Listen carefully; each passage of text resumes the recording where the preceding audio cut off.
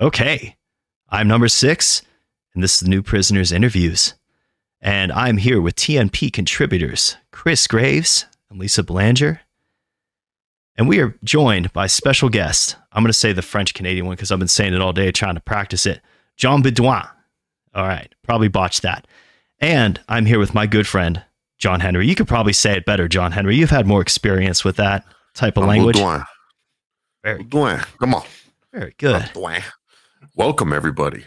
Chaos, disorder, dissent, all the exciting things. As our community continues to grow, the interview series is something that we're really excited about. So just happy to have everybody on this evening, and welcome back to the show. Thank you, John Henry. Now, since we began this podcast, one of the main topics has been the COVID or mRNA vaccines that have been forced upon the population. We've talked about a lot of the other medications too that have sort of slipped through the cracks. We've talked about the harms that they've caused. We've talked about people losing their jobs. We have good friends like our friend Jason Barker who have fought against that system and won. But many, unfortunately, have been damaged and or killed by these medicines, if you want to call them that. And John Henry, I know that you have people dear to you that's affected. I have people dear to me that's affected. And I think that a lot of people have people that they know that it's affected. And John, you were one of the people that pointed that out that early on, that sooner or later, everybody's going to know somebody. How did you know? What turned you on to that? With regard to the vaccine, when it came out, how did I know? I was into VAERS very early, probably around February, but I think it was January that I said, this won't end until everybody knows somebody. I think that's what you're referring to. Yes. I don't know. I think I was aware because I had already done a year of, I was about 9 months at that point, of COVID data analysis. I sued the governor over the masks, and then the vaccine was coming out. They were rushing it. Nothing made any sense. It just, the whole thing didn't make any sense. And they say it takes 10 years for trials. Oh no, we're going to do it in 9 months. It's like, you can't rush things like that. In the semiconductor business, you can't just say, no, we're just going to do it faster. No, it takes a certain amount of time to get it right. Otherwise, you're spending, $1 million to $10 million on mask sets to respin the thing, and you shouldn't have to respin. You should be able to get it right the first or second time. So there's no way they were going to get it right the first time, and not right in a vaccine would be a lot of people die. So I just figured, based on my experience in the semiconductor industry, that the manufacturing quality assurance was not going to be there, and which it isn't, and we now know that, but also the design. There are design defects, manufacturing defects. At least I could tell you that. And then there's manufacturers' instructions and warnings, 3 different types of things you can sue based on. So the design didn't make any sense to me. The manufacturing, there's no way they were going to get that down in that amount of time. And that's the long-winded answer to your question. Hey, no, I appreciate you adding some detail and context. That you mentioned the semiconductor industry. Is that your background, just for the audience that might be unaware? Yes, I have a degree in it's computer and systems engineering, but it sounds like computer science. It's really a double E, so it's electrical engineering with all my instead of free electives like the double E's had, I had to take computer science classes. So it's like a double E with a computer science minor. But they make me call it a computer and systems engineering. And I'll never forgive the school for creating that major, so that I have to take an extra minute out of an interview to explain it to everybody. So I'm an engineer, but my career was in mostly sales and marketing. So I would put together large contracts when I was younger, I was an applications engineer, but then you get into sales and you start growing in the companies you deal with and the level of people you deal with, as long as you sharpen your skills. So I was mostly talking to CEOs, CFOs about not only the technical part, but also finance. They're not going to sign off on an 8-figure deal unless you break it down for them and how it's going to help their business. So I won't get into all the breaking down a balance sheet and figuring out the executive compensation committee's plan as to how executives make money. And if you play into their personal gains, you can then sell them or manipulate them into signing off on your contract. So let's see, semiconductors. Yeah, about 30 something years. Yeah. Well, that lends a lot of experience, and actually, it's quite funny because we've acquired some friends at this show over the past several months. Two of them being Dale Richardson and Keisha Richardson, and Dale with his background as an environmental engineer, just to figuring out how air works. Environmental hygienist, I actually think is the way that it's been described to me. And just go figure that people out of fields like that, or even Lisa, our good friend Vince Agnelli, talking about people that are inventors, engineers, and people that understand systems. All of you were able to call out a lot of this stuff early on, because just if you think through a lot of the things that were proposed to us at first logically, you're bound to come to these conclusions, right? Like, it's just, if it's going to be true or untrue, there's just certain people that get to that true faster. So like we were talking about off air, there's certain people that are just stuck in this limbo, or maybe stuck without a firmware update or something like that. No pun intended, Chris Graves. But no, there's just there's things that just happen to people where they just seem stuck. Like it's like the beginning of the pandemic still, where they don't understand that the virus, or whatever you want to call it, is aerosolized.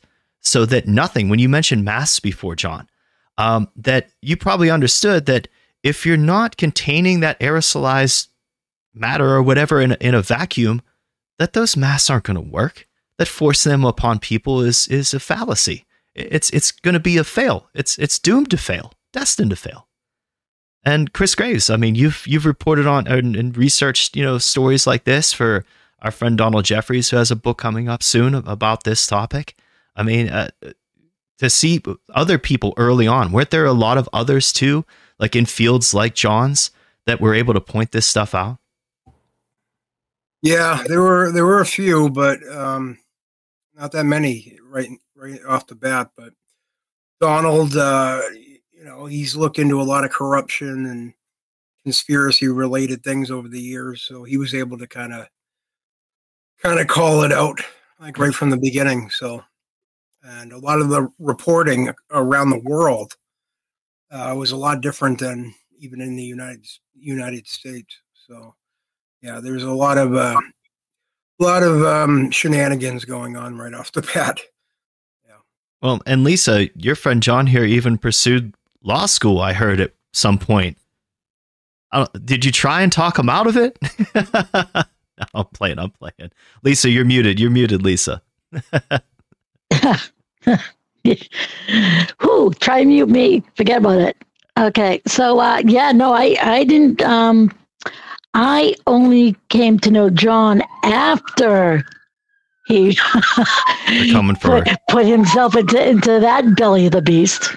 They're coming for you, Lisa. Yep. Look out. I'm them boys.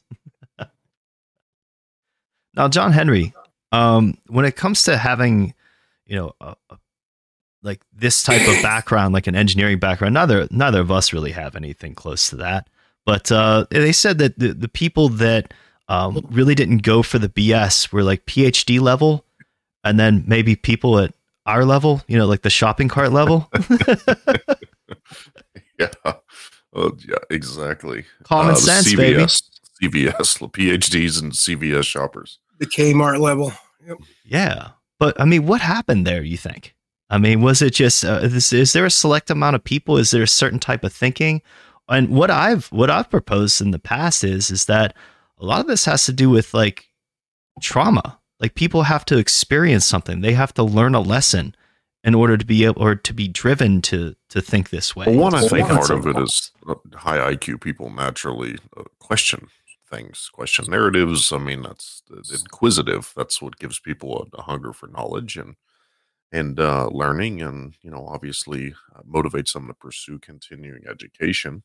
Then you have the other side of that, where I just don't buying the bullshit, you know? And I think that that's just kind of being normal Northeastern United States abrasive. Come on, Grave, shut up. Quit bullshitting me. You know, like that type of thing. And just, and I think Lisa understands that too. Is that just naturally how we communicate and just call everybody out on that? So, you know, I think that's the other contributing factor.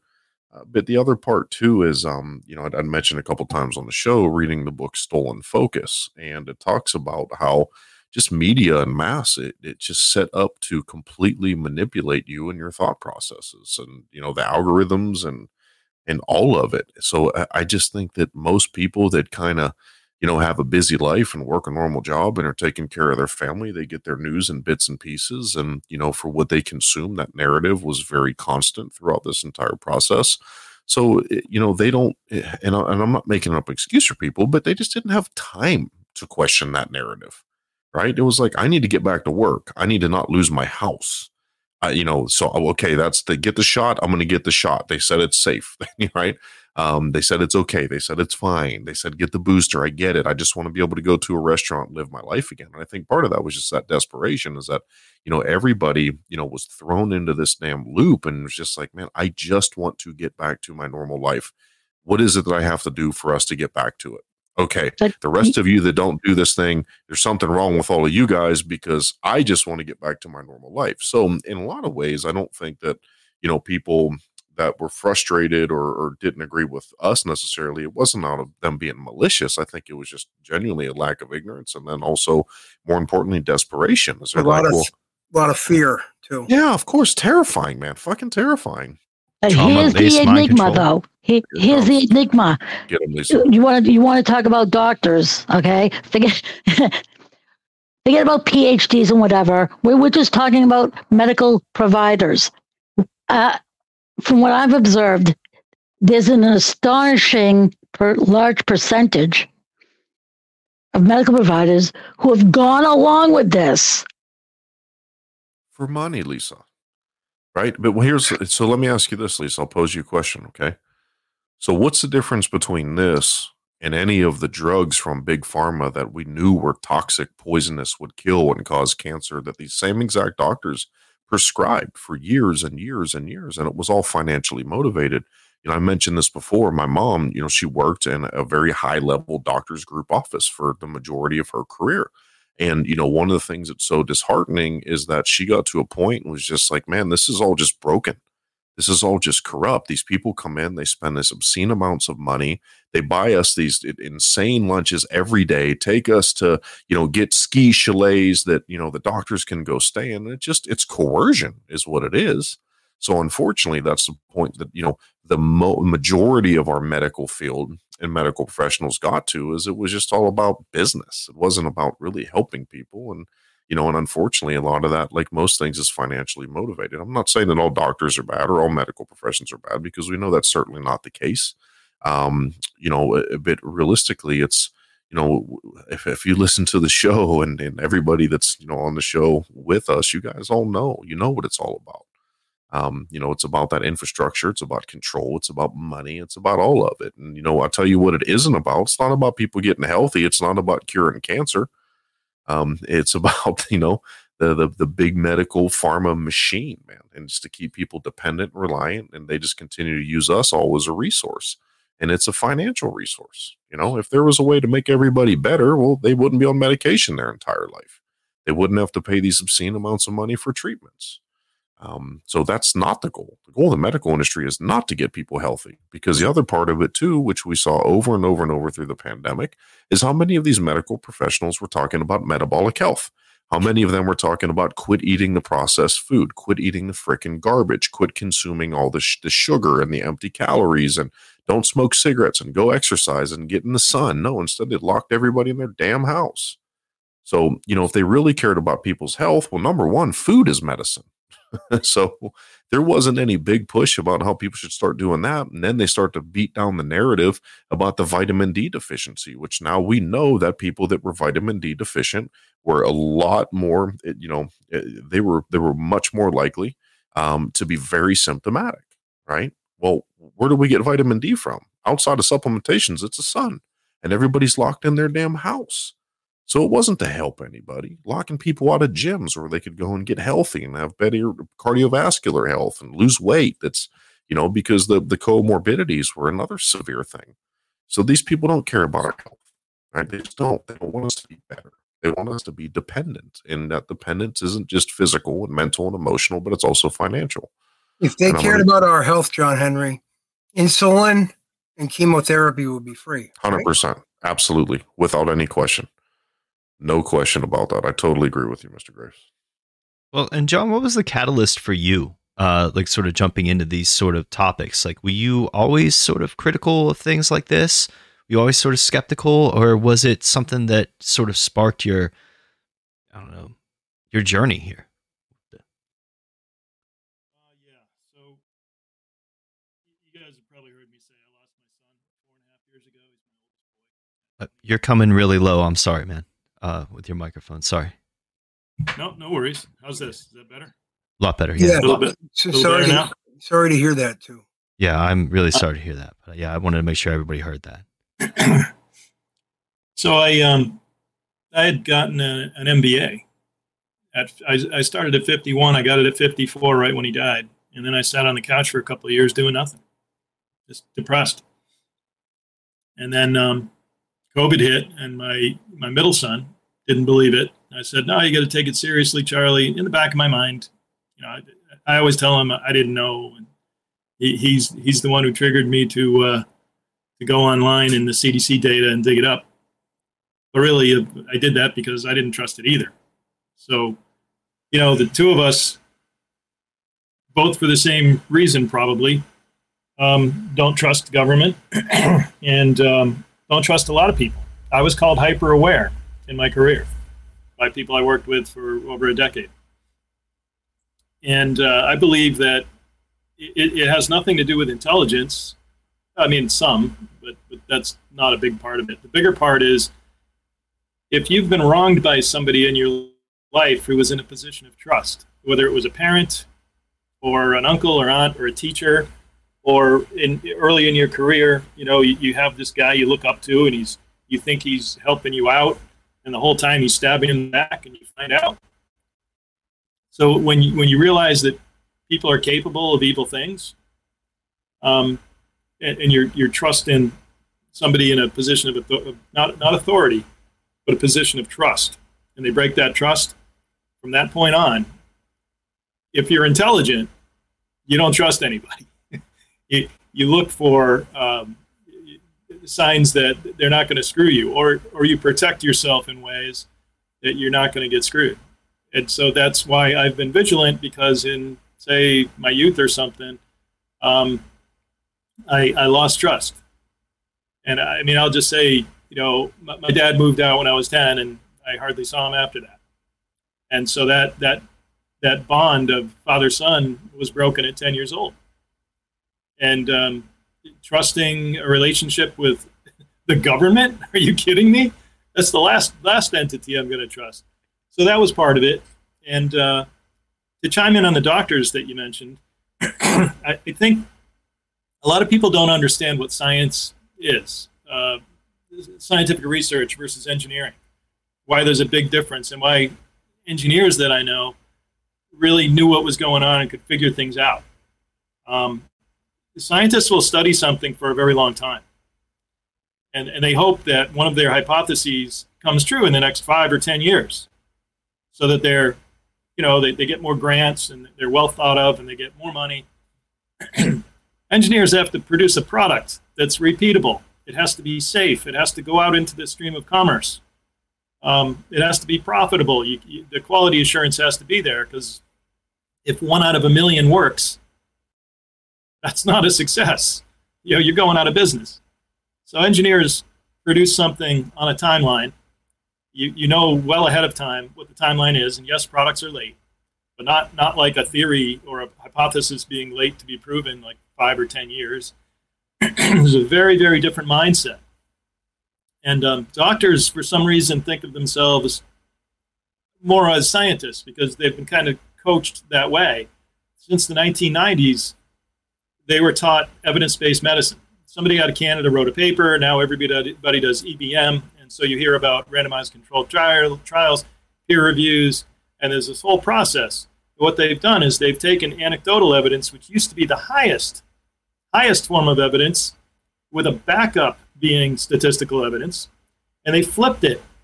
And now they can't, anybody under 40, really almost like under 50, can't make a decision without looking at a research paper with a randomized controlled trial. You know, it used to be, I don't know how old you guys are, I'm 58. So when I went to the doctor, there were 2 or 3 doctors in the practice, maybe 5. And it was always the older guy who would be a reference to the younger guys. And the younger guy would be like, yeah, hold on a minute, let me leave, I'm going to come back. And he'd come back and bring the old guy, the guy with the wisdom. Or I say guy, but it could be a woman. And what would happen is, oh yeah, well, you won't find that in the books. You won't find that at the CDC. That's because we have this in the water here, or because these are the genetics of the people that came from this area of Italy. It's different than the Swedes who live on the other side of town. So that wisdom in medicine is pretty much gone now, and now they bow to a central authority where they look at the papers first. So some do want to save their jobs, and they go along with the central organization narrative, whether, you know, vaccines are safe and effective, or something else like use this drug. Some of them actually believe it. So everything is individualized and dependent, but you're right. You know, some guys do it just to keep their jobs and keep the money flowing, and they don't want to lose their license because the boards are captured too. So let me give you one last thing before I stop, and that is engineers and scientists. So if an Act A causes issue B, the scientist will come and say, oh, we have to run some trials. Let's come up with 3 or 4 hypotheses.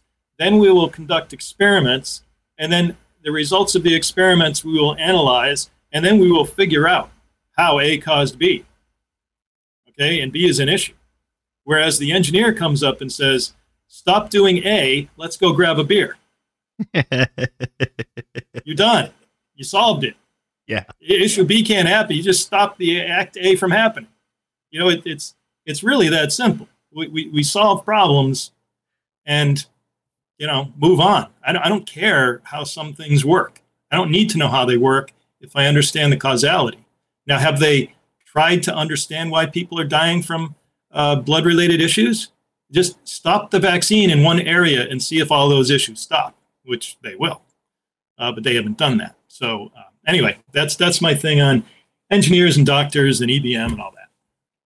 No, I appreciate that description and everything. But one of the things too, I'm glad that you did speak about that the early sort of formation of your personality and just what allowed you to sort of access those types of questions to things too. It may have been part education. I'm a big fan of that behavioral psychology. When you talked about a background in sales and other things, you have to understand, you know, people's mindsets. And as we were talking about, you know, off air, like presenting this information to people, it could be very abrasive. It could be very dark. It could be very challenging, and it could seem crazy. You know, you're going to tell people that, you know, this great company like Pfizer or you know, this miracle company like Moderna, that, you know, the BARDA and DARPA have a background, you know, in supporting. You mean the one that hasn't produced anything that worked? Yeah, never produced anything ever, but they're going to present us this miracle cure for COVID and get us out of these doldrums.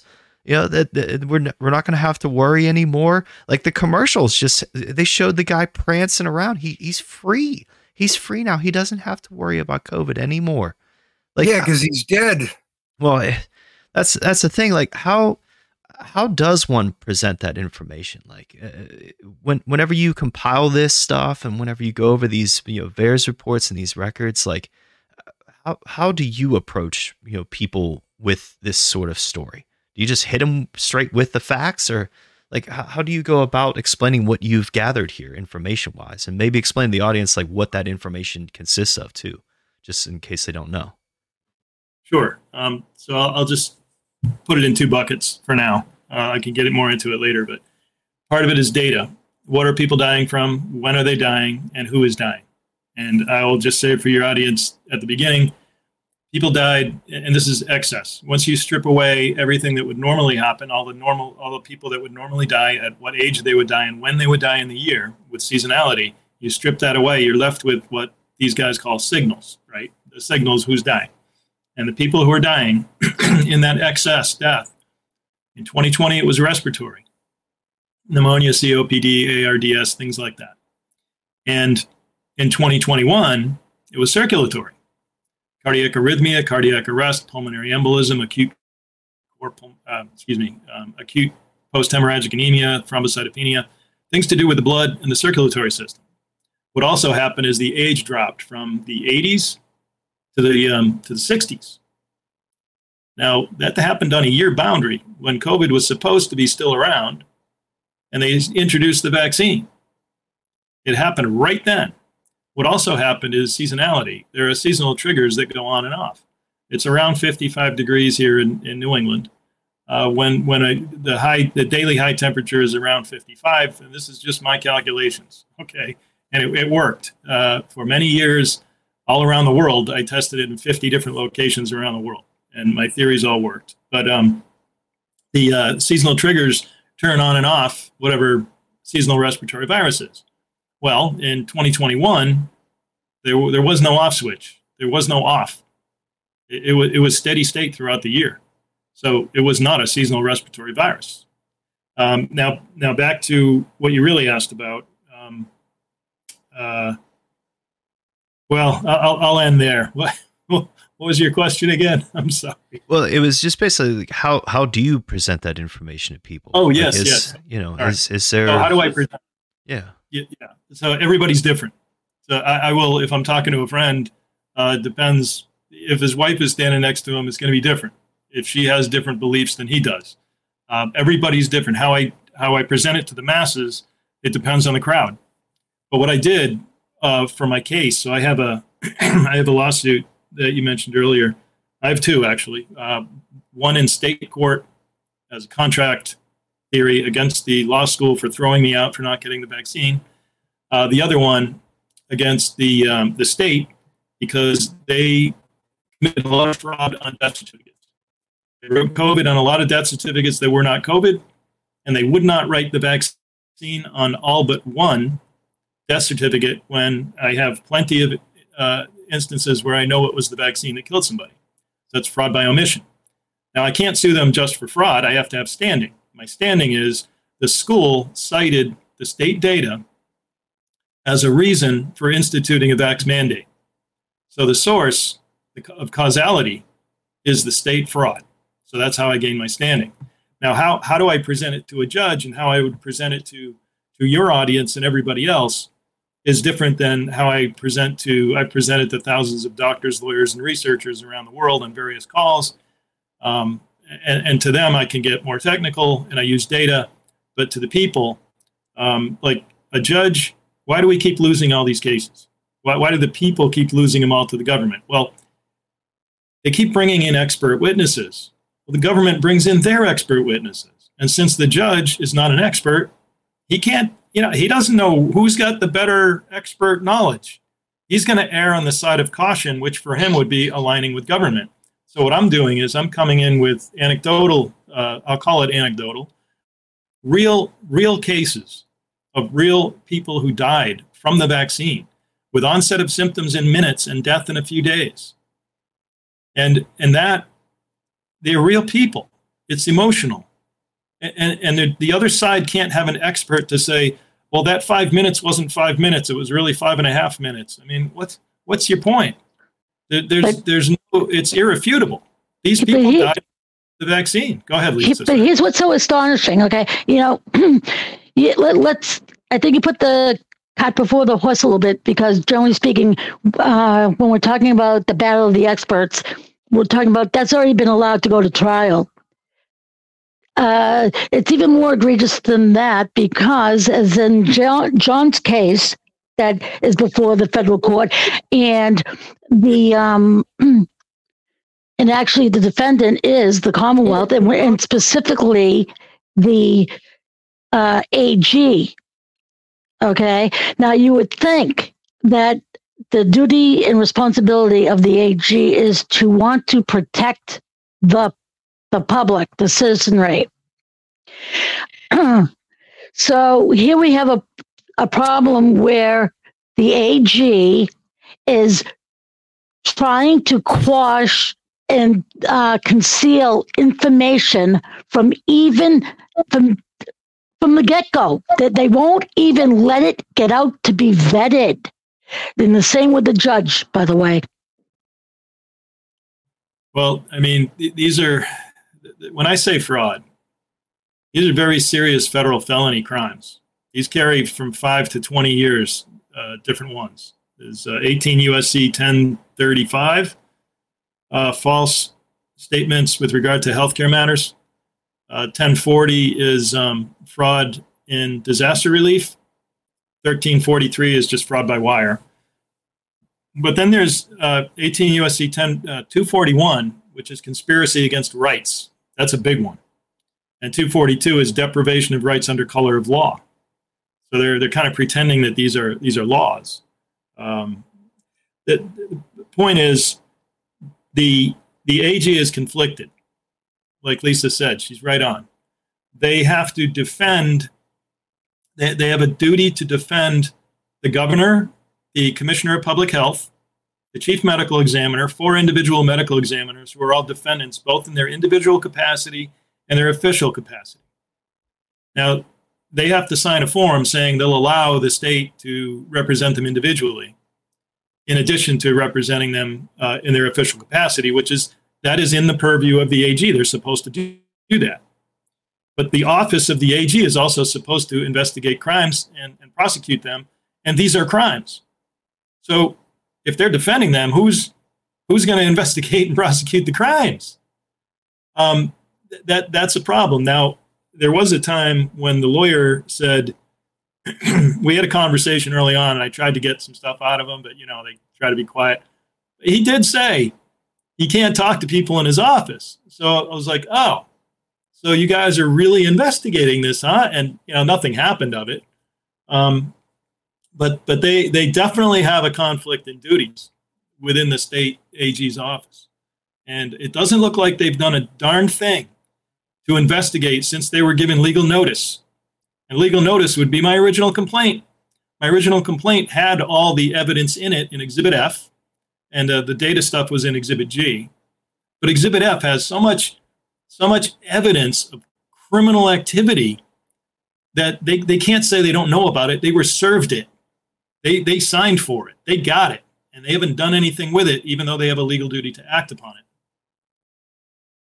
And think about this. So you have the AG who files a motion to dismiss with the specific claim that a citizen of Massachusetts does not have standing to question actual tampering with death certificates. I mean, that's just arrogance and to the nth degree. I'm sorry, any citizen of Massachusetts just axiomatically has standing when the Commonwealth's coroner or whatever the department that deals with the death certificates and the medical examination is involved. So that's what's so infuriating. It really is.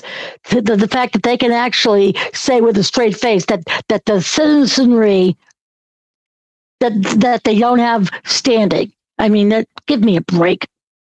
Yeah, it's a big club and we ain't in it, right? And John, you've had to fight the system just for a tooth and nail for every bit of information, right? Like you've had to FOIA request this stuff and go after these records. You had to compile this stuff yourself because I was listening earlier. Shout out to the channel Super Spreaders. Go check them out on Rumble if you're listening here on Rumble. I believe they're on Odyssey as well too, so go follow them. But John, you've done some stuff with them that I was listening to earlier, and you mentioned that not only just having to go through the FOIA requests and putting the information together, you explaining to me, or they were explaining on the show, that the CDC, what they do typically is that they prepackage this information. That this is just like a propaganda piece that they prepare to release to the public whenever it comes to numbers. And you actually went down into the dirt. You did some digging like our friend Chris Graves does. Like you went hardcore and went straight to the source. You went straight to the coroner's reports to sort of prove your points about things and sort of elaborate on your own theories there. How was that process? Like for a citizen like yourself, like you didn't have necessarily any background in, this type of political or engineering or any type of background really would lend to this, right? It was something that you were spurred on to do. You were motivated to do or driven to do by something. Yeah, well, the engineering background really helped because I looked at it like they call them signals, so I'll look at them like signals. And it was difficult to figure out at first, but first thing I looked at is all cause. So I'm like, okay, so how many people are dying? When are they dying? So I did an all cause graph for Massachusetts for the years 20, and so I got all the death certificates from 2015 through 2021. Originally, yes, 2021, but the end of 2021 wasn't really solid. It takes about 6 months for a lot of things to resolve. So that's when I got into it. What did I start with? I started with all cause because the only way to fool all cause is to kill a lot of people. You have to murder a lot of people in order to fool all cause. Now, I know they weren't murdering people in the streets, so I figured, okay, all cause is going to be real. They can't screw with that. They can screw with what did they die from, but they can't screw with the number of people who died and when they died. So that worked out pretty well because I just got in it. It's like a forensic process, top down and bottom up. So I started at the top, and then I started drilling down into the data. And when I went down, I did heat maps, and I ended up with all these spreadsheets that were all linked.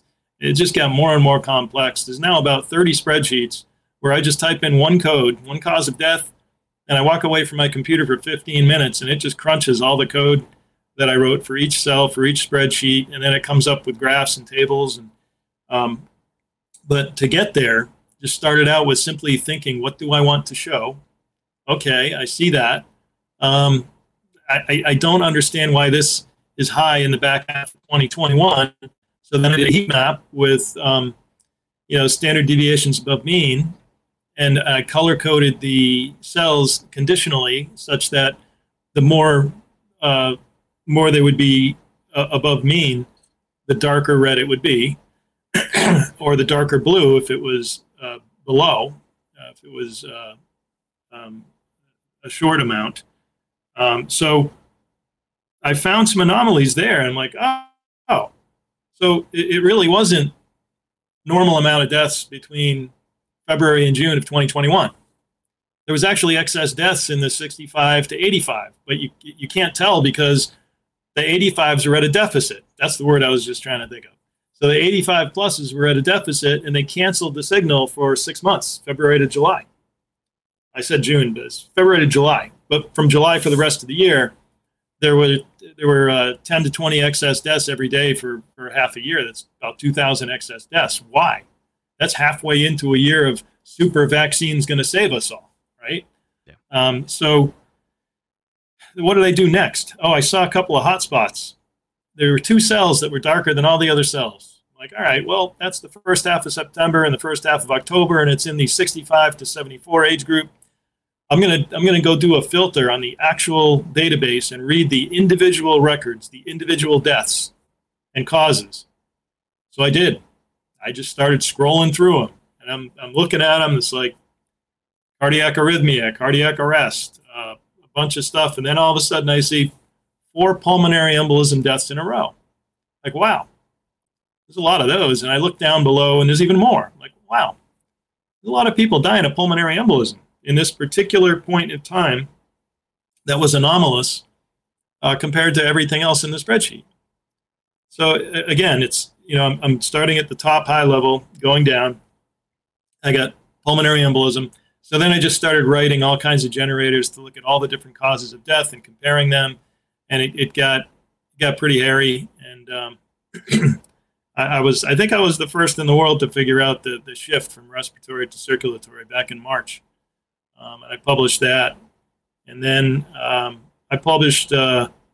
I found some people who had died from the vaccine, and I thought, I think it was in May when I published, we need the vaccine dates of the deceased. And now it was December or January. I think we're on a call with. Anyway, I'll just say Kirsch and McCullough are now on board with wanting the dates of the vaccinated of the dead. That's Steve Kirsch and Dr. Peter McCullough, correct? Yeah, Steve Kirsch and Peter McCullough. Yeah. And now more people. There's more people. I think there's a congressman from a state member of the state house, not federal congressman. He's going to be Jason Gerhard. I'll just say his name. Jason Gerhard, Gerhard. He's pushing for an evaluation of the state public health data too now. I talk to him every now and then. He's a great guy. He's such a patriot that guy is. And he's getting other people. He's creating a coalition up there. It's good you're getting some support there. Yeah. I'm sorry? I said it's good you're getting some support there. Yes. Yeah. Yeah, and other states. I really wanted Florida. There were about 6 people contacted Latipo and DeSantis, telling them to get me down there within a week. I'll find over 1,000 deaths in any state within a week. Show me the data. Did they reject you? Like what happened with Florida? Is this did George Soros tell them not to have you? No. Or I still like them a little bit. Nothing bad. I still love those guys. Yeah. I'm nobody. I mean, I'm just a guy up here in Massachusetts, and if he's going to run for president at any point in time, you can't just grab anybody and bring them into your inner circle and have them do some work for you. You got to vet people. But I understand. But what they did was, number one, Latipo commissioned the University of Florida to do a study on cardiac issues with the vaccine. That's only going to be about 10 to 20% of the deaths, but it's fine. I mean, they'll find a lot. The other thing was probably the greatest thing that anyone has done in the last 3 years. DeSantis impaneled a grand jury. There's 23 U.S. citizens, Florida citizens, a statewide grand jury. We're going to be sitting on a grand jury with the ability to subpoena Fauci, subpoena anybody in D.C., anybody at the FDA, to testify before the Florida grand jury. The immense power of the grand jury of the people. Now, grand jury doesn't belong to the judiciary. It doesn't belong to the executive branch like they think it does. It belongs to the people. It's separate from any branch of government. And they have tremendous power, and nobody's utilizing them except for DeSantis. That's awesome. Okay. Can I ask you a question real quick? Do you know anything about the COVID commission that was supposed to be started by former September 11th commission creator Philip Zelikow? That I don't know what the status of that is now currently, or if they got rid of it. That's the first I've heard of it. It sounds really interesting to me. I did have somebody from the 9/11 group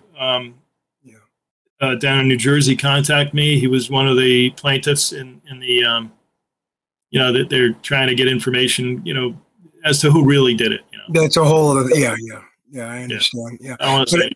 But I know that, I look into that issue as well. But I just thought it was funny that they had the same guy that set up the 9/11 commission. They appointed a COVID commission, and he was going to fill the same role. I don't know if that got disbanded or not yet. Oh, an appointment. I thought you meant a plaintiff, like a citizen. You mean a government-appointed guy? Where he already had the results pretty much for the 9/11 commission already laid out before they even brought it together. Okay. Yeah, no, that was reported on, but I didn't know what the status I don't know. Okay. I don't trust them to find anything. I don't either. Yeah. Well, and John, if you ever need a great rundown on pretty much every angle on the 9/11 conspiracy and everything else under the sun to check out the work of Chris Graves here. He does amazing work. No, the COVID stuff. Believe me, he's got a lot with the COVID stuff. Oh, man. But now, one of the things too, speaking of the COVID stuff and things like that, I wanted to throw out a couple COVID myths or at least treatment myths I'd like you to dispel, possibly. And even if you want to do a screen share and maybe share some information that would destroy these things.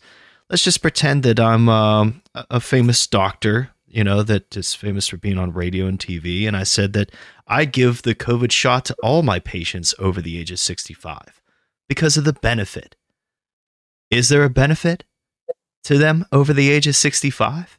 Is it still worthy of being given to people in that age bracket and above? That gets into the realm of statistics. I don't like statistics, but I'll answer the question. The people 65 died all year long. Do you want me to? I'll bring up that slide. Sure. That would be awesome, man. And if any of the other panelists can think of any COVID myths that we could debunk today while we have our good friend John on, I like that. I like to be able to. I just want to make one other point, though, that John seems to be one of the only voices out there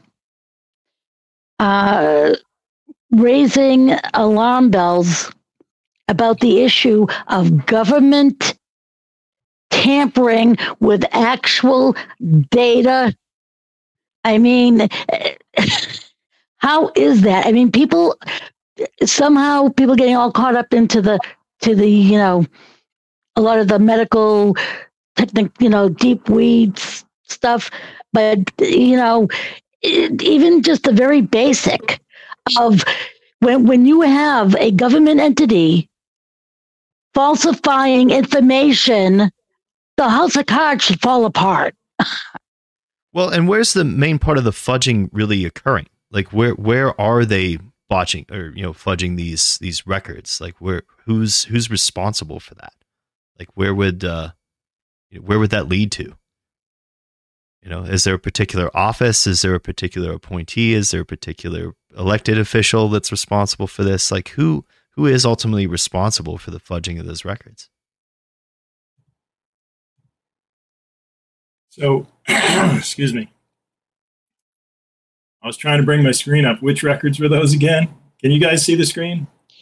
For instance, like in your federal case, you're able to show that a certain data was actually manipulated. Oh, yeah. Originally in early April of 2020, I downloaded some CDC data. And I can't prove this, but I'll tell you what happened. They first of all, can you see the screen or not? We're seeing the Brave Talk right now. Yeah, so we are seeing your screen. Oh, now it's disappeared. Yeah, something wrong happened. We're just seeing you. Yeah. Yeah. I think he had it up about a minute. It's up now. I did. Yeah, I can see your Twitter and stuff like that. Okay. I have two screens. I have two 27-inch monitors. Oh, so when you pick the screen share, you have to choose which monitor you want to share.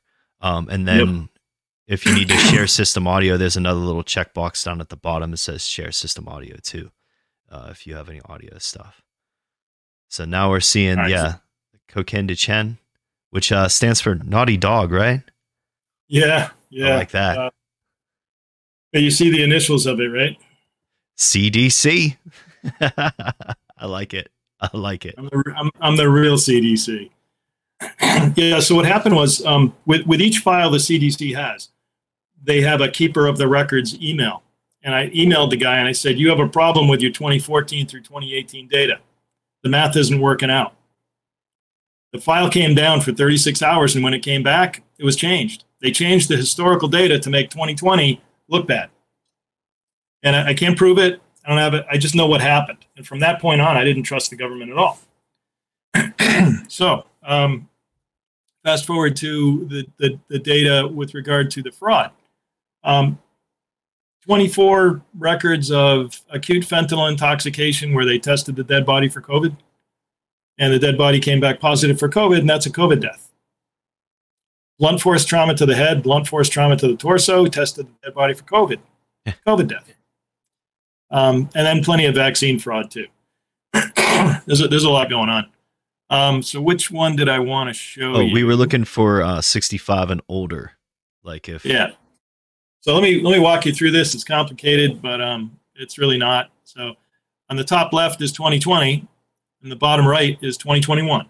All right. What you have on the left side is January through December. So going down, it's time going down, and it's age groups across the top. And you see this really dark part here? These are numbers, I call it standard deviations above mean, but it might be slightly different. Okay. It's a lot of excess death. And right here, 65 through 74 is right here, and 75 through 79. Of course, 85 is the highest. But you see that it's only 4 weeks. And down here, follow this arrow down. This is 2 years worth of COVID deaths. 2 years worth of deaths. This is all-cause deaths. You see, COVID lasted 9 weeks in Massachusetts. Then it went to 0 seasonally. I was just about to mention that. So just for our audience, because that's something that blew my freaking mind when I was listening to you talk about it, that the real sort of quote unquote pandemic really only lasted, 9 weeks? Yep. 9 weeks. There it is right there. And I'll tell you my guess, and no one will ever know, but my guess, having interviewed a medical examiner for 3.5 hours over hundreds of death certificates and spoken to other doctors, probably about 80% of this is neglect.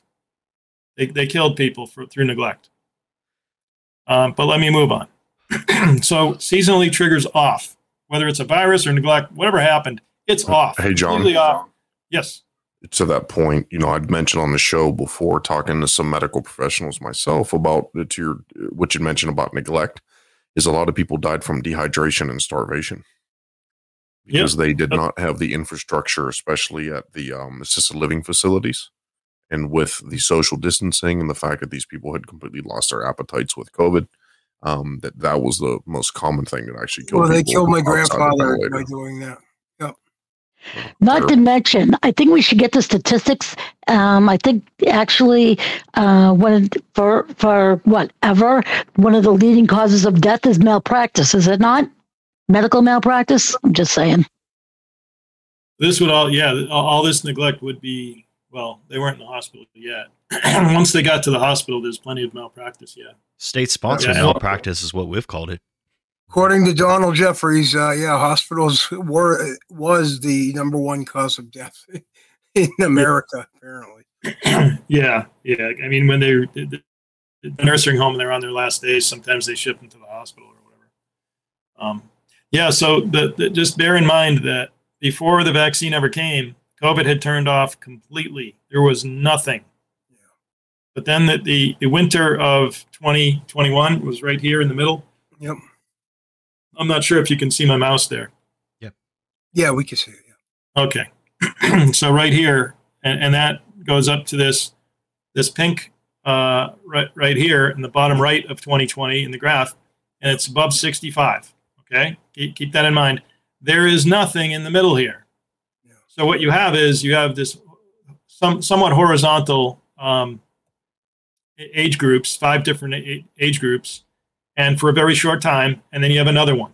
It's seasonal. So now let's go down to the right bottom here with 2021. There's nothing really to see in the younger people. But in the 65 to 74 and 75 to 79, it's all year long. All year long. All year long. Not who seasonal. were the first to get the shots? Yep. All year. All these old people. Now, there was a deficit in the 85 plus because so many of them died in that first wave. So there was a deficit because a lot of them are dead. They can't die twice. Yeah, now, this deficit, depletion of susceptibles, it's called. Yeah. Yep, exactly.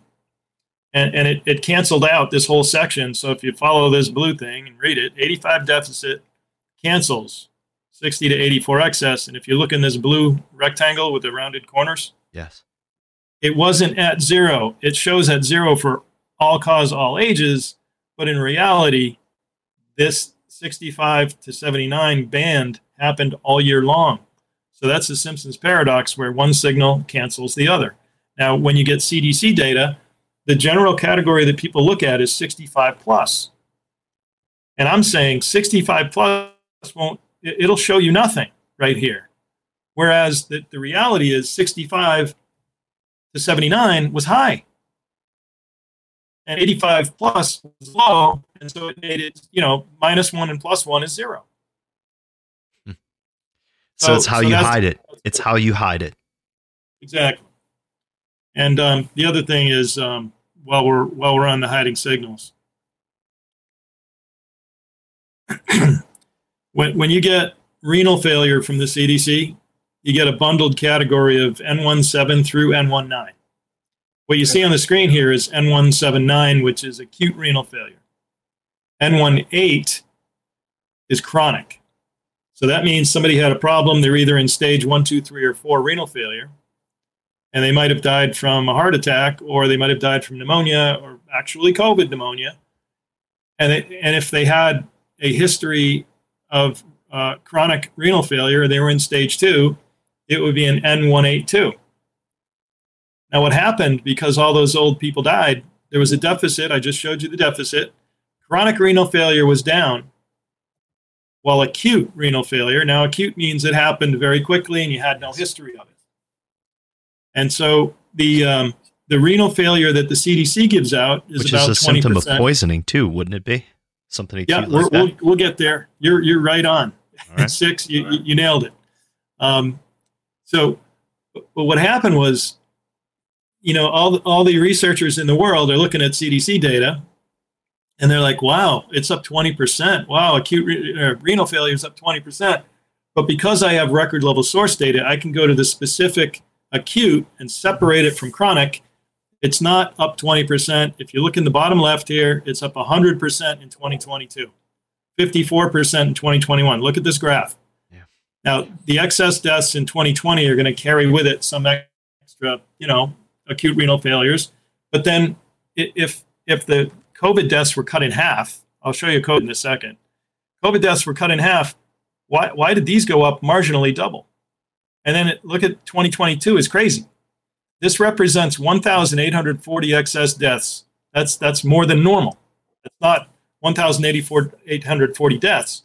That's excess acute renal failure. You have one code in one state of excess deaths. That's 1,840. That's more of a health emergency than anything in the last, 50, 80, 100 years. You'd have to go back to the Spanish flu to find anything this high. These are really super crazy numbers, and the state doesn't know about it, or they don't want us to know about it, or they don't care. I don't know what, but this should be addressed immediately. Well, and any product that would cause that potentially, like if it was like a Tylenol or something like an NSAID that was supposedly causing something like that, they would have pulled that immediately, wouldn't they? This is remdesivir, right? Did you say wouldn't they? I'm sorry. Well, yeah. Thank you, Lisa. Yeah. Lisa's like, oh, you need a black pill? No, they wouldn't. Man. So that's I wonder if I could do this so that can you guys still see my screen? Yeah. All right, cool. Yes. Yeah. That's so. If you don't know the remdesivir story, it's the only drug on emergency use authorization for COVID. They blocked hydroxychloroquine and other drugs. Yeah, we reported on what George Webb had posted in his Substack a few weeks back. He posted a white paper that was submitted to Project Veritas, apparently too. And it was, the white paper went over the positioning basically of remdesivir. It was like a pitch for remdesivir, to get it past all the sniff tests that normally drugs would probably have to go through. Yeah, it was a completely failed drug. Killed a bunch of people from the Ebola trials, and then kind of like AZT and all the other background of the monsters that we know. This is the AZT of COVID. Yep, and actually killed my friend Donald Jeffrey's brother. And after he told the hospital not to give his brother that, they gave it to him anyway. That's a quote for you, John Henry. This is the AZT of COVID. Wow. Yeah, they get the EUA and the CARES Act. I think it's 20% on the entire bill, not just on the drug bill. If they use remdesivir, they're not allowed to use any other drugs. Yeah. And when they use it, the entire bill gets paid for by the government. It goes up like 20%.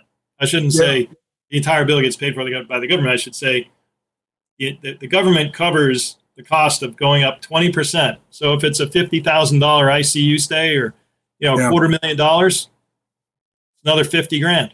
FEMA was coming in and helping paying for the funeral too, which they never do with anything else. Yeah, that was Alexandria Ocasio-Cortez was so proud that she got the $9,000 stuck in there for the CARES Act. You can get up to $9,000 for funeral expenses if you allow them to write COVID on the death certificate. Yep. So there are crimes of coercion, fraud, and solicitation, and conspiracy. And the solicitation is all this money. They bought all these diagnoses. They killed people on ventilators because they got more money to kill somebody on a ventilator. My grandfather. We used to say pay plan defines the behavior. If the company doesn't come out with the right pay plan, the sales force is going to work against the company and for their own interests based on the pay plan. So when you come up with a pay plan that we're going to give you extra money if you put people on a ventilator and they die, they're going to put people on a ventilator until they die. And they did. And once they know that it's killing people and they still do it, that's murder. Yep. Because they have knowledge, they have scienter of their actions. Yeah. Well, that's one of the myths I'd like to dispel. It's like, how could we have known we were in the midst of an emergency? There was so much information coming in. Well, they weren't looking at. They were rather fed. The people were fed misinformation. To use the term that a lot of people use against channels like this. But they were misinforming people. Down the chain. But the people at the top, they must have known, John. And they didn't allow for a funeral either. Oh, yeah. They must have known. Check the DM there at 6. Oh yes, checking the DMs now. Are you talking about in the Brave chat? Because we got some links from Chris Graves. In the Twitter. Sorry, because no problem. Got you. But yeah, John, do you had more stuff that you wanted to use the share screen for? It depends on how much you guys want to see. Well, I have a question from a listener that wants to know about blood clots. The person is asking, this is our good friend Rescue Dog, shout out Rescue. She's asking, have you talked to coroners? And I think I know the answer to this, but for her sake, have you talked to coroners about blood clots? The hospitals are not being forthcoming, she says. The short answer is no. I mean, I tried to talk to a funeral director, the ones that would be pulling those blood clots out. He said hasn't seen anything, but then I found out, well, he hasn't seen any deaths at all in the realm of either the vaccine or COVID. But then I talked to another one recently, and he has seen a lot of weird stuff going on with regard to clots. These are just rumors that don't carry any weight. I'm a guy talking on the screen right now. When it comes to, you said coroners, so we have medical examiners. No, didn't find. I mean, there's people that die from clots, but if you're talking about that died suddenly movie with all the clots they're pulling out, no, not the amyloid type of clots. Have you seen the thing that I don't know, Six, if this is what you're referring to, but John, are you aware of that? It was like a weird phenomenon, and again, maybe it's just speculation, but there was a lot of videos that had come out of funeral home directors showing these like disgusting, like spider-like things that they were pulling out of the veins of some of these corpses that took the shot and everything. Yeah. You know what I'm talking about? I mean, is that just science fiction or speculation? No, I believe it's real, but a lot of those are forming after the person dies. Right. What happens to kind of a thick fluid that has the ability to coagulate like that? Yeah. Coagulate's a great word. Yeah. Once it stops flowing, you got a dead body that the blood just sits there and things all start growing in place. Well, there are chemicals that'll make the blood more viscous like that. And they'll make the blood thicker or thinner. that can happen. All right. Yeah. No, I was always curious about that, but I couldn't really ever substantiate anything. I believe some of them are real. I believe there's. But it's hard to prove. I know. The fibrin and fibrinogen thing that's happening with the platelets. That if you ever seen the cartoon where it has all these fibers coming out of the platelet and then grab it. Very scary stuff. Yeah, I think that's real in very few cases. Yeah, but I mean, I'm just a data guy. I'm not a doctor. I'm not a microbiologist. I can tell you the same stuff you've seen. I've probably seen. You've probably seen the empty hospital videos too. We don't need to go there, but that was all over the place as well. I don't know. The whole thing is very sketchy. He's asking about clots. Let me. I'll bring up some. Am I sharing? Yeah, I'm sharing screen, right? Yep. So all I have to do is make this bigger. Yep. So if I make this bigger. Yes. It is. Everybody can see it. Mm-hmm. All right. So let me go to some decodes. This is all cause. So just notice that 2020 was the highest, and then it went down significantly. So the marginal difference above the black line, say, it was more than cut in half year over year. And then COVID was cut in half year over year. And respiratory deaths were cut in half, and pneumonia was cut in half. And notice that the younger people are dying more in 21 than 22. And the older people died more in 20 than 2021. Okay, now let's get to circulatory. In circulatory, it appears as though 21 is lower in total, and it is. It's lower in 21 than 20, right? Yeah. Every single age group is higher except for one, 85 plus. And it was so much lower that if you added up the differences of all these red ones, it still isn't enough to combat the 85 plus. So the signal of the 85 plus alone, it killed and stepped on the overwhelming majority of all these being red, going up. Those are circulatory system overall. And then there's pulmonary embolism. Every age group is up, 500 extra deaths. Cardiac arrest, all but the 85 plus, and that's only a difference of 63. It amounts to 3,041 excess deaths in the last 2 years. I mean, that's the biggest number. I mean, so when I say 4,000 people were killed by the vaccine in Massachusetts in the last 2 years, I mean it. And I have data to back it up. I don't have every record. That would require probably 20 or 30 years of 10 people to go through every little medical chart. But yeah, it's real. 4,000 people died from the vaccine in Massachusetts. I'll stand behind that. Cardiac arrhythmia, a lot of people dying in their sleep and so forth. Veins, lymphatic vessels. So the endothelial walls, the inside lining of your blood vessels is getting attacked. When it gets attacked, because the cells are inflamed, because they were transfected by the LNPs from the vaccine, and it doesn't matter if it's spike protein or if they have a phospholipid allergy, it's the lipid nanoparticles themselves can inflame a cell or the spike protein itself. And when that happens, the T cells are going to come by and kill it. When they kill it, leaves apoptosis, and if you kill enough of them in one spot, you just punch the hole in your blood vessel, and then it bleeds. And when it bleeds, it clots. So you have bleeding problems, clotting problems. Your blood's all messed up because these LNPs from the vaccine are doing a lot of damage to your endothelial walls. D8 codes. Okay, here we go. D codes are blood, and she asked about clotting. Mm-hmm. So certain disorders involving the immune mechanism, we don't talk about the lymph. Acute post-hemorrhagic anemia. Look at this. Look at this compared to what's normal. Okay, even in the top graph, you have 2020 among 2015 through 2019. Look at where 2021 and 2022 are. Wow. So if COVID caused this, what the hell is 2022 doing down in the mix? Right. And then you've got disseminated intravascular coagulation. She asked about clots. Well, these are clots throughout your entire body, disseminated all over your vasculature. And that would indicate And, a break from the isolation that they claim that it's supposed to, the shots are supposed to stay in the deltoid, right?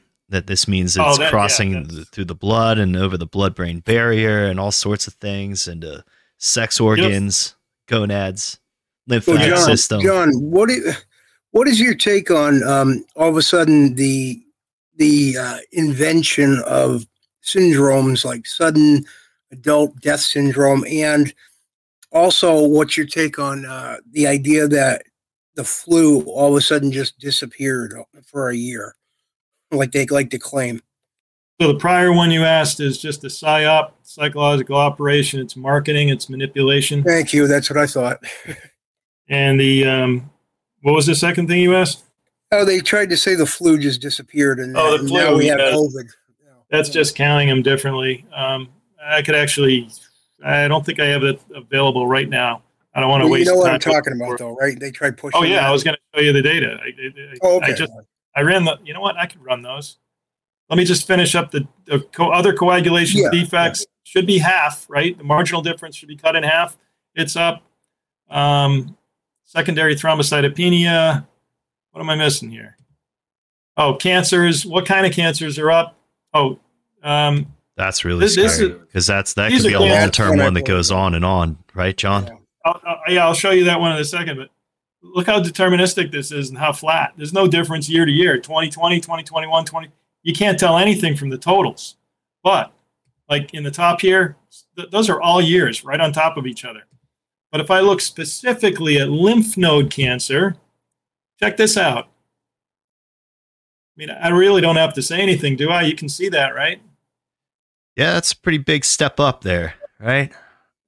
Crazy number. And you figure, like, with 132%.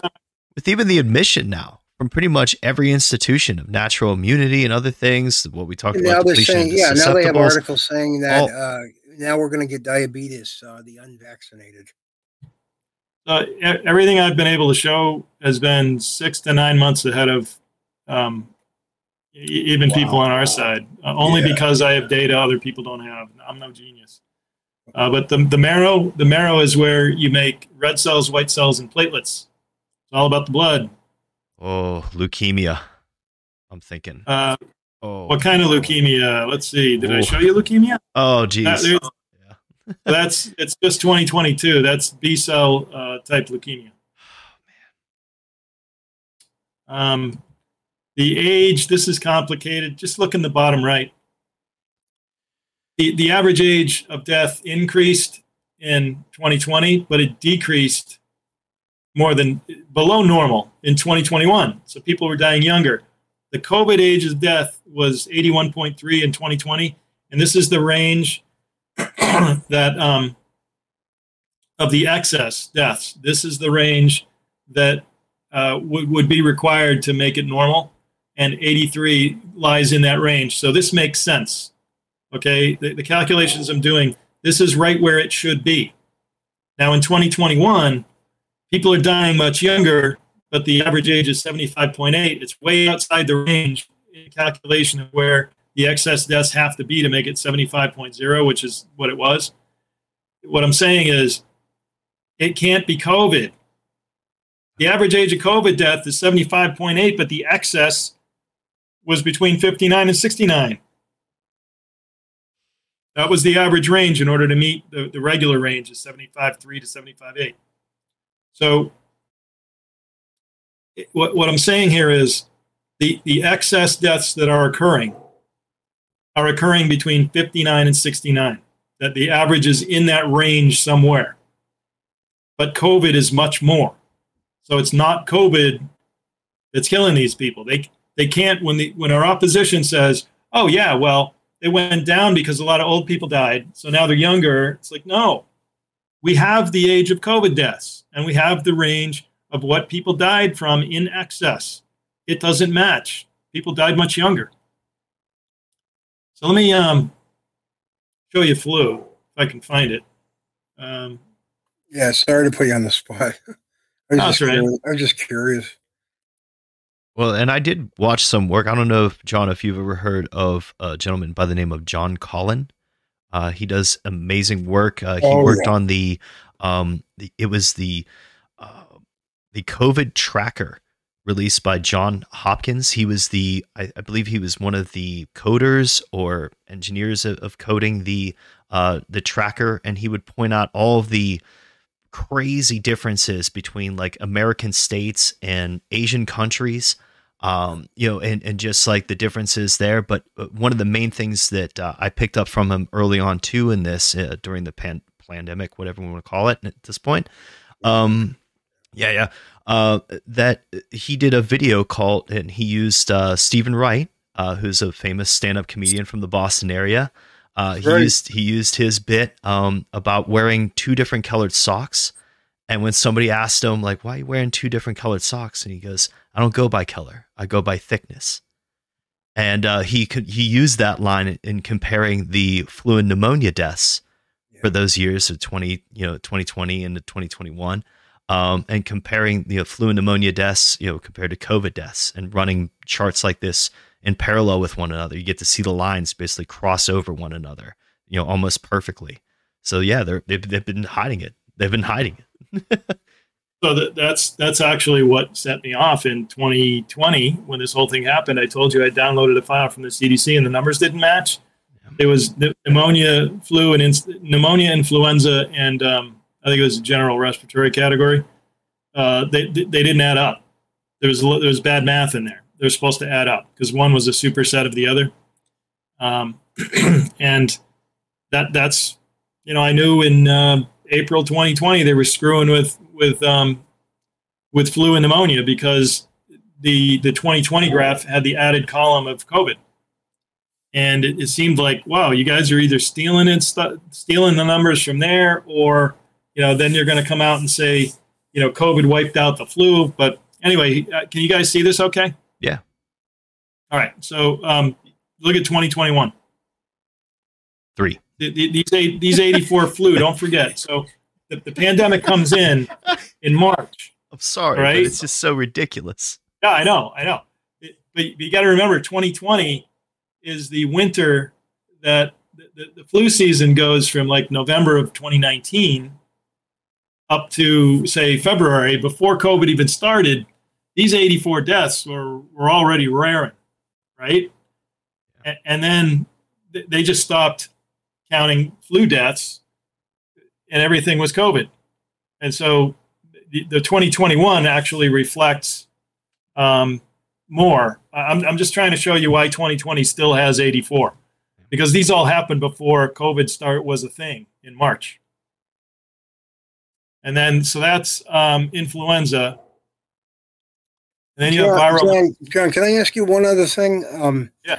Do you have any kind of data on how many people died from the lockdowns where they had other health issues that they weren't able to get treatments for and ended up dying because of it? Yeah, all I have is what's on the death certificate. So, okay, yeah, right. It depends. I mean, yeah, I don't know. Anyway, here's the other. This is virus not identified. So the other one I showed you there was a positive flu test. It was identified. So they're saying they didn't do a flu test, but they were diagnosed with influenza and died without doing the flu test. And again, you have the same thing in 21. Look at that, 6. Wow. So I mean, that's a joke, right? They're reclassifying everything to COVID.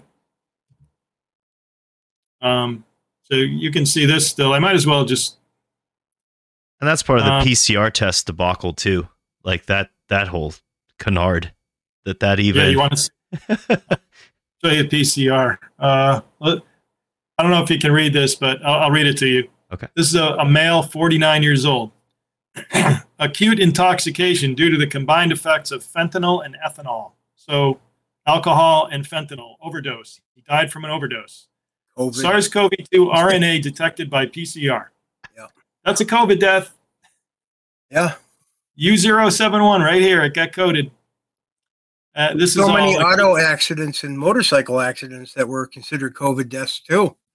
Yep, I got those. It's blunt force trauma to the head, blunt force trauma to the torso. Yep, COVID. Yeah, this whole page is it's all fentanyl and acute fentanyl and cocaine. positive for SARS-CoV-2, positive for CoV-2. Yeah, okay, you guys are a bunch of lying, whatever. I'll be nice.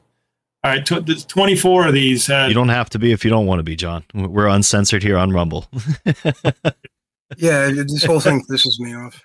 Yeah. I was even going to ask you, man, like, how do you cope? Like, going through this stuff, we talk about this on the show a lot, like, reviewing a lot of dark things and, investigating them, researching them. Like, how do you get through this type of stuff? And then at the end of the day, like, still deal with humanity or we even want to. So I don't do the people stuff very often because I break down. I've been sitting here crying at my desk. I mean, that's my son's picture. I get upset a lot. But when I do the data, it's a lot easier. And I don't look in 2018. I don't look at any specific deaths in 2018 because that's where he is. That's where my son is. Yeah, it's tough. Now, I mean, we all have people in our lives that, Chris, you've spoken about this, on our show. My whole future was murdered. Yeah, so this is all I have now. I mean, John Henry, are there myths? Are there things that you would want John to sort of take out while we have him here? Or are there stories that you'd like to share with the audience, maybe correlate with some of the things that he's shown? No, I think it's everything was pretty well covered, and I appreciate the effort and the data that you spend the time on getting, and it's a reinforcement of what we all knew, inevitably, and it's it's unfortunate because as much as you would want to take some type of solace in knowing, man, that's it, that's a smoking gun, it's devastating, man, and it's like it's like almost in a sense of denial. Like you wish it wasn't true. You wish these things weren't manipulated. You wish that it wasn't, a full-on assault on our liberties and our health and our well-being and mental health and all of it. And, it's just kind of one of those hard things as you go through it. And, it just reiterated over and over and over like, hey, this didn't come from a bat in Wuhan. And no, this wasn't safe and effective, which were, those were those key words, man. That was a tagline: safe and effective, safe and effective, safe and effective. But really, it was just devastating to people. I just appreciate John's work, just through and through with everything, and all the data that you shared, man. So, as far as stories, no, I don't have anything new. We've all, I think, shared our stories many, many times over on here with Mr. Graves and Lisa and yourself, my friend. And me too, and the people that we know that have been affected in a devastating way, and unfortunately have also lost their lives.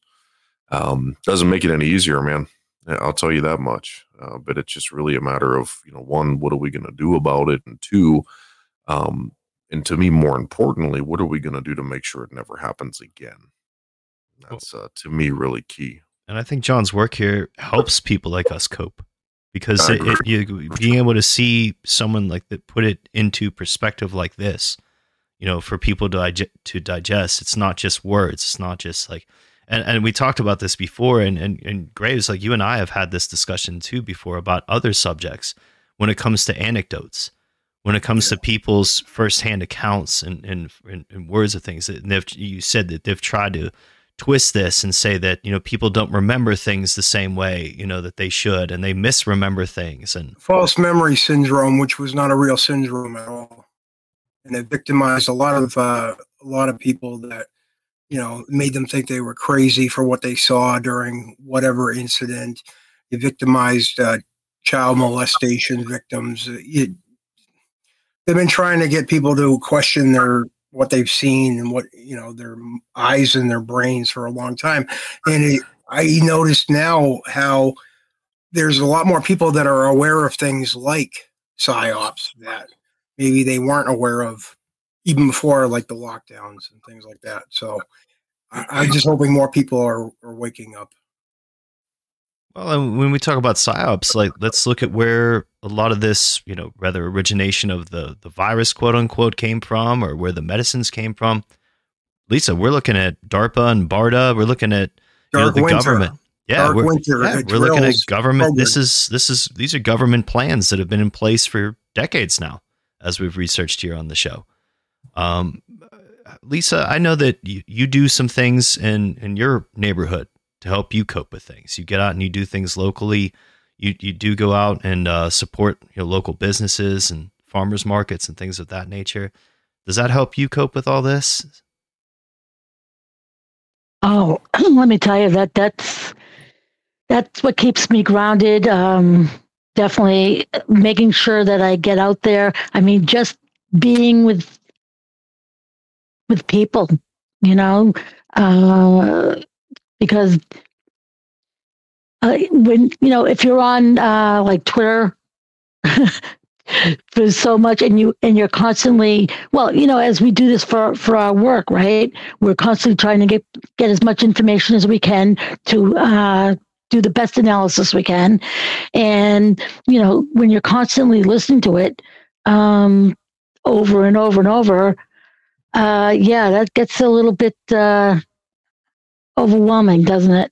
So definitely taking time out, absolutely. And in fact, you helped me. Lisa, it's funny because number 6 messaged me the other day and goes, "Hey man, is your Twitter working?" I'm like, "Yeah, it's working. I had to step away for a couple of days." And I think it's just important that we have a little bit of a reset because, to your point, and we obviously want that knowledge, we want that information, we want that analysis, but we're also forgetting that we get so damn wrapped up into that what about everything else external of that source, right? And definitely important to breathe and just go have a conversation with somebody in person. I mean, that's another thing that these days, I got to tell you, going through the pandemic and this point, and the fact that we do what we do on the show and spend so much time researching, I got to be very candid, man. Just a conversation with somebody in person has more value at this point in my life than I ever thought it possibly could. And that's such a critical thing. And it doesn't mean it's about the news or politics or the pandemic. It could be about damn near anything. And really, to me, when I have those conversations, I prefer it's not about any of that stuff because I got my squad that we talk about it. I know what, I have my source. I have my happy place for us to have these conversations with the people that, I love and respect. And, man, it's such an important thing to just step away for a minute. I joke with Graves sometimes. Like, I don't even think Graves steps away to sleep. Some days where I'm just like, my DMs. We encourage you 24/7. I get up really early in the morning, and I have, Graves has sent messages literally for a 48-hour period nonstop. I'm like, take a break, man. Oh, I thought I was big on the research thing. Man, he makes me look like nothing. I'm just trying to wake people up.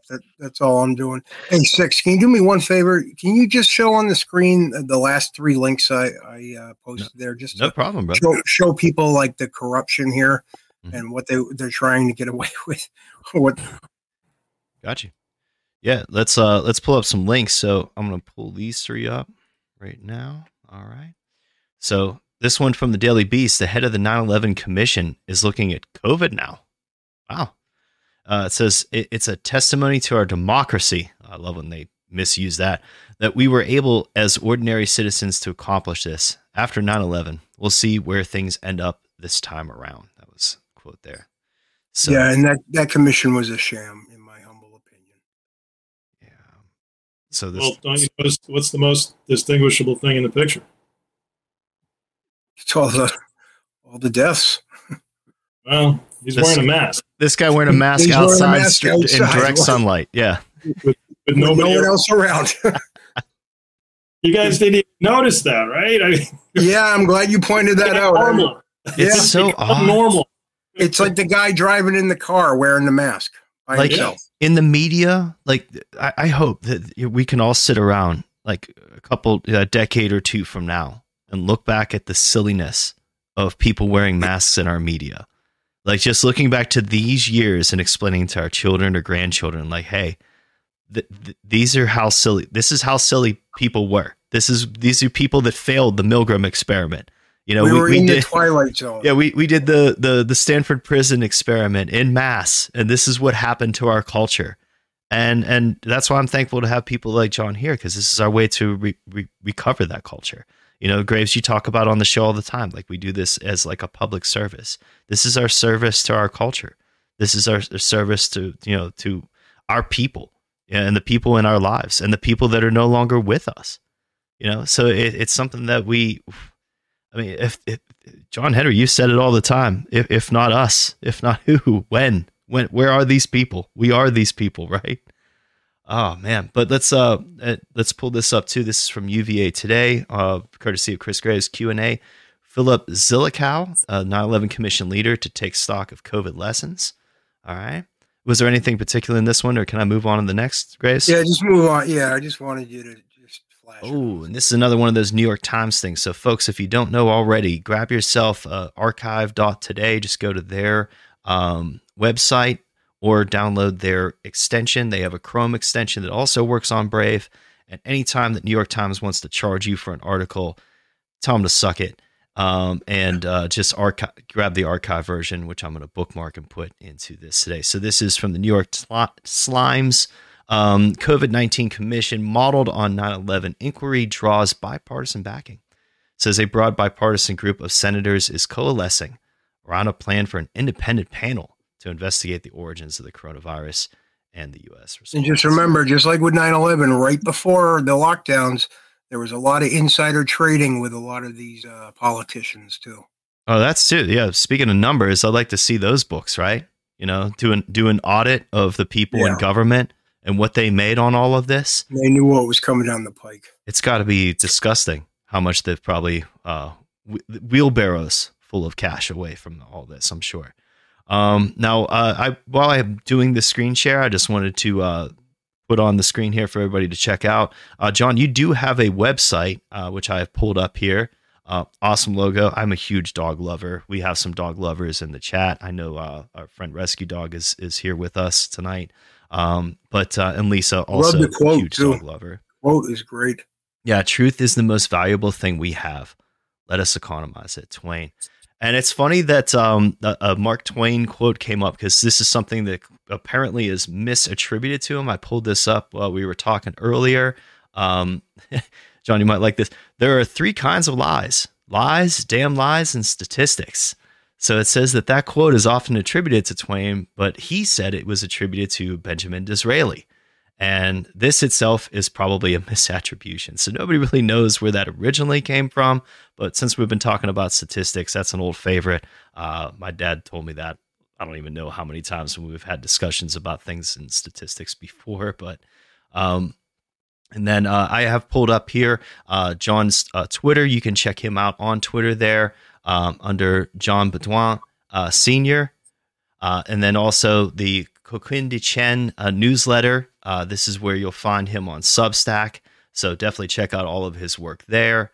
And we also wanted to give a shout out real quick to Super Spreaders. You can find them on Twitter and Rumble as well. So make sure to give them a follow. Great stuff that they did there with our friend John to help spread the word about these types of things. So, but I'm going to go back to the panel here. And just to wrap things up, did anybody have any final thoughts before we say goodbye to our friend John for the evening? Well, sorry, Lisa, go ahead. No, go ahead, John. Yeah. Chris, over there. I wanted to thank John for coming on and sharing his work with us. And one last thing, just so people don't think I made it up, I did put one last link in there with the insider trading thing. And thank you, everyone, for tuning in. This is a very different kind of episode of the New Prisoner podcast. Well, and Lisa? Well, I can't thank John enough for coming on. I am so honored that he has graced us. My having connected with John, it's when we were talking about what keeps me going. It's people like he is. I just really appreciate what he does. The message that he presents for us, okay, is very, very empowering. It shows that you don't have to be a doctor to be able to figure this stuff out. It should be raising people up to know that, an average, not that John's average, but you know what I'm saying, everyday people, okay, if you have the ability to just be able to put things down and look at actual facts, it really makes a difference, and not for people not to be caught up with the establishment. So really big thank you to John for getting out this message, and he's a courageous voice, and I can't thank him enough. Well, and John, do you have any final thoughts that you'd like to share with the audience? Just where they can maybe check out more of your work, what they can look at, or just... Well, I guess I just want to leave people with the feeling that, we're going to win. Okay. Liberty's going to win. It's just how long it takes. The middle ground.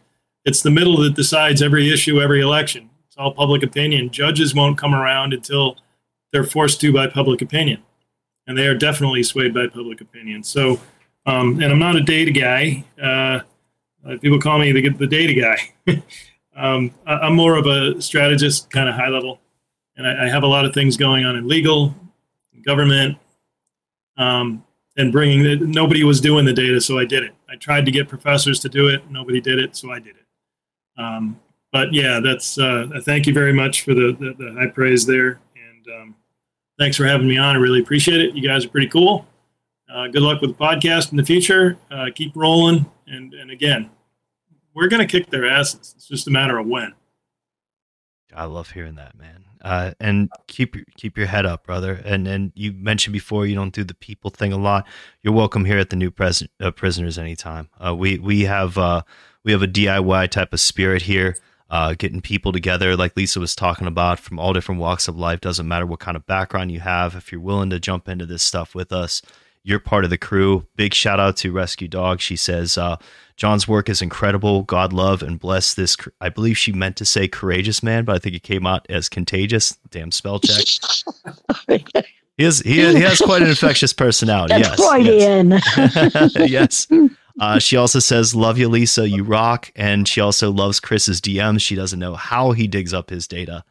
He is the gravedigger of research. He is the best. We love having him around too. And John Henry, any final thoughts before we sign off tonight, my friend? Oh man, it's just exciting to have one more part of the community, and and then when you say it's not a matter of if, it's a matter of when, what expedites that is how big is the army get and how fast, and that's really key. And same thing we talk about all the time. Get out there and have those conversations, man. Yeah, you never know when an ally is sitting next to you every single day, and maybe just doesn't have the balls to say it until you give them that little cue that it's all right for them to to have that conversation, because you're on the same side and the same team. So you might be shocked at who's around you. So just thanks to everybody. Thank you, John, for everything that you do. Again, sorry for the loss that you went through with your son. Lisa Graves, been fun as always. I think this may have been the least chaotic episode we've ever done. And also, I'd be willing to bet the least amount of swear words. So I think we wanted to approach this one, especially given the material, with a certain level of respect, right? Like we have to laugh at the darkness sometimes, and I get that. But with a show like this, I wanted to make sure that we got in some good haymakers on the COVID narrative, all different angles. Absolutely. But, and let's make courage contagious. Love that. Damn right. Damn right. Thank you, Rescue Dog, for that Freudian slip there that could have led to something brilliant being said. So, by Lisa. But now one thing that I've always noticed about these shows is that they always seem to come back around to where we began. And I remember having a conversation with John about empathy and just how to have empathetic, connections with people. And I think that one of the beautiful things about the opportunity that we have here for now, and the window is closing, we say this all the time on the show, that while we have the opportunity to speak these things, while we have the opportunity to commit them for history, for posterity, that the world will know decades from now that we are the people that stood up. And they fucked with their own people. There, we got one swear word in. Until we meet again, and until we are free, we are the new prisoners.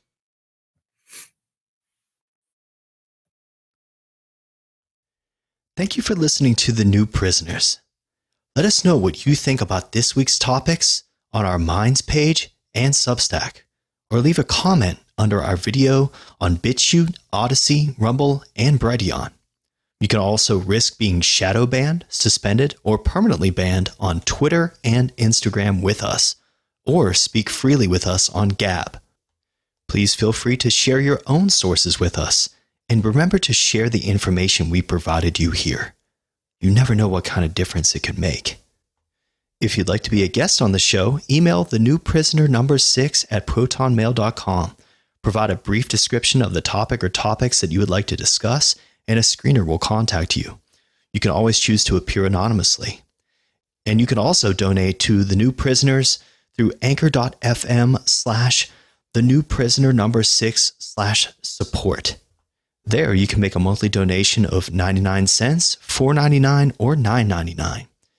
We also have a Subscribe Star, where you can make a one-time or recurring contribution at subscribestar.com/the-new-prisoners. Or you could donate US dollars and crypto to us on Minds and Odyssey. All donations go towards studio upgrades to make more content and advertising to spread the word about the show. Every amount is appreciated. Demand answers, not orders. We are the new prisoners.